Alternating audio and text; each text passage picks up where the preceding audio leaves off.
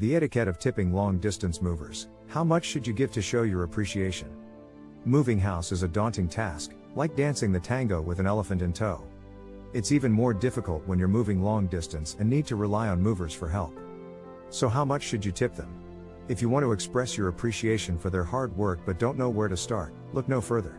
This article will provide all the information needed about tipping etiquette for long-distance movers so that you can show your gratitude without breaking the bank.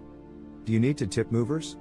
It has always been a time-honored tradition, particularly in the age of long-distance moves, to show your appreciation for service providers with a monetary gratuity. Factors to consider when deciding how much to tip movers. Tipping movers is a contentious issue, with no consensus on how much to give. In fact, according to one survey, 62% of people don't know the etiquette when it comes to tipping long-distance movers. When deciding how much to tip your cross-country movers, there are several factors you should consider beyond the service industry's standard 15 to 20%. How much to tip movers for a local move?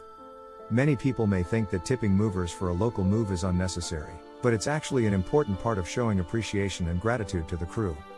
After all, they are doing hard work in your home, carrying heavy furniture upstairs or down hillsides.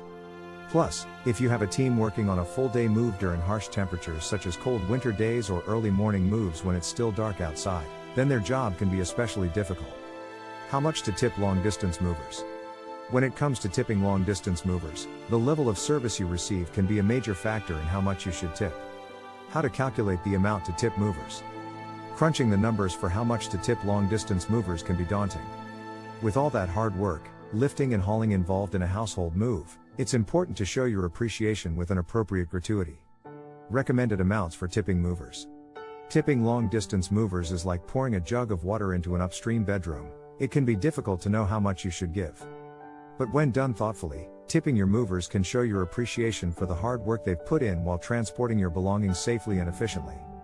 How to tip movers for unpacking.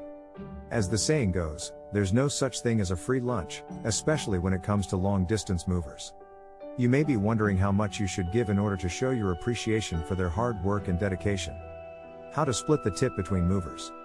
When it comes to tipping long-distance movers, there is no one-size-fits-all answer. It's common practice to leave a tip based on the job performance and excellent service that you receive. You should consider how much your relocation costs were, as well as any payment requirements or extra fees for heavy items. For more information, visit us at https://elitemoversmiami.com.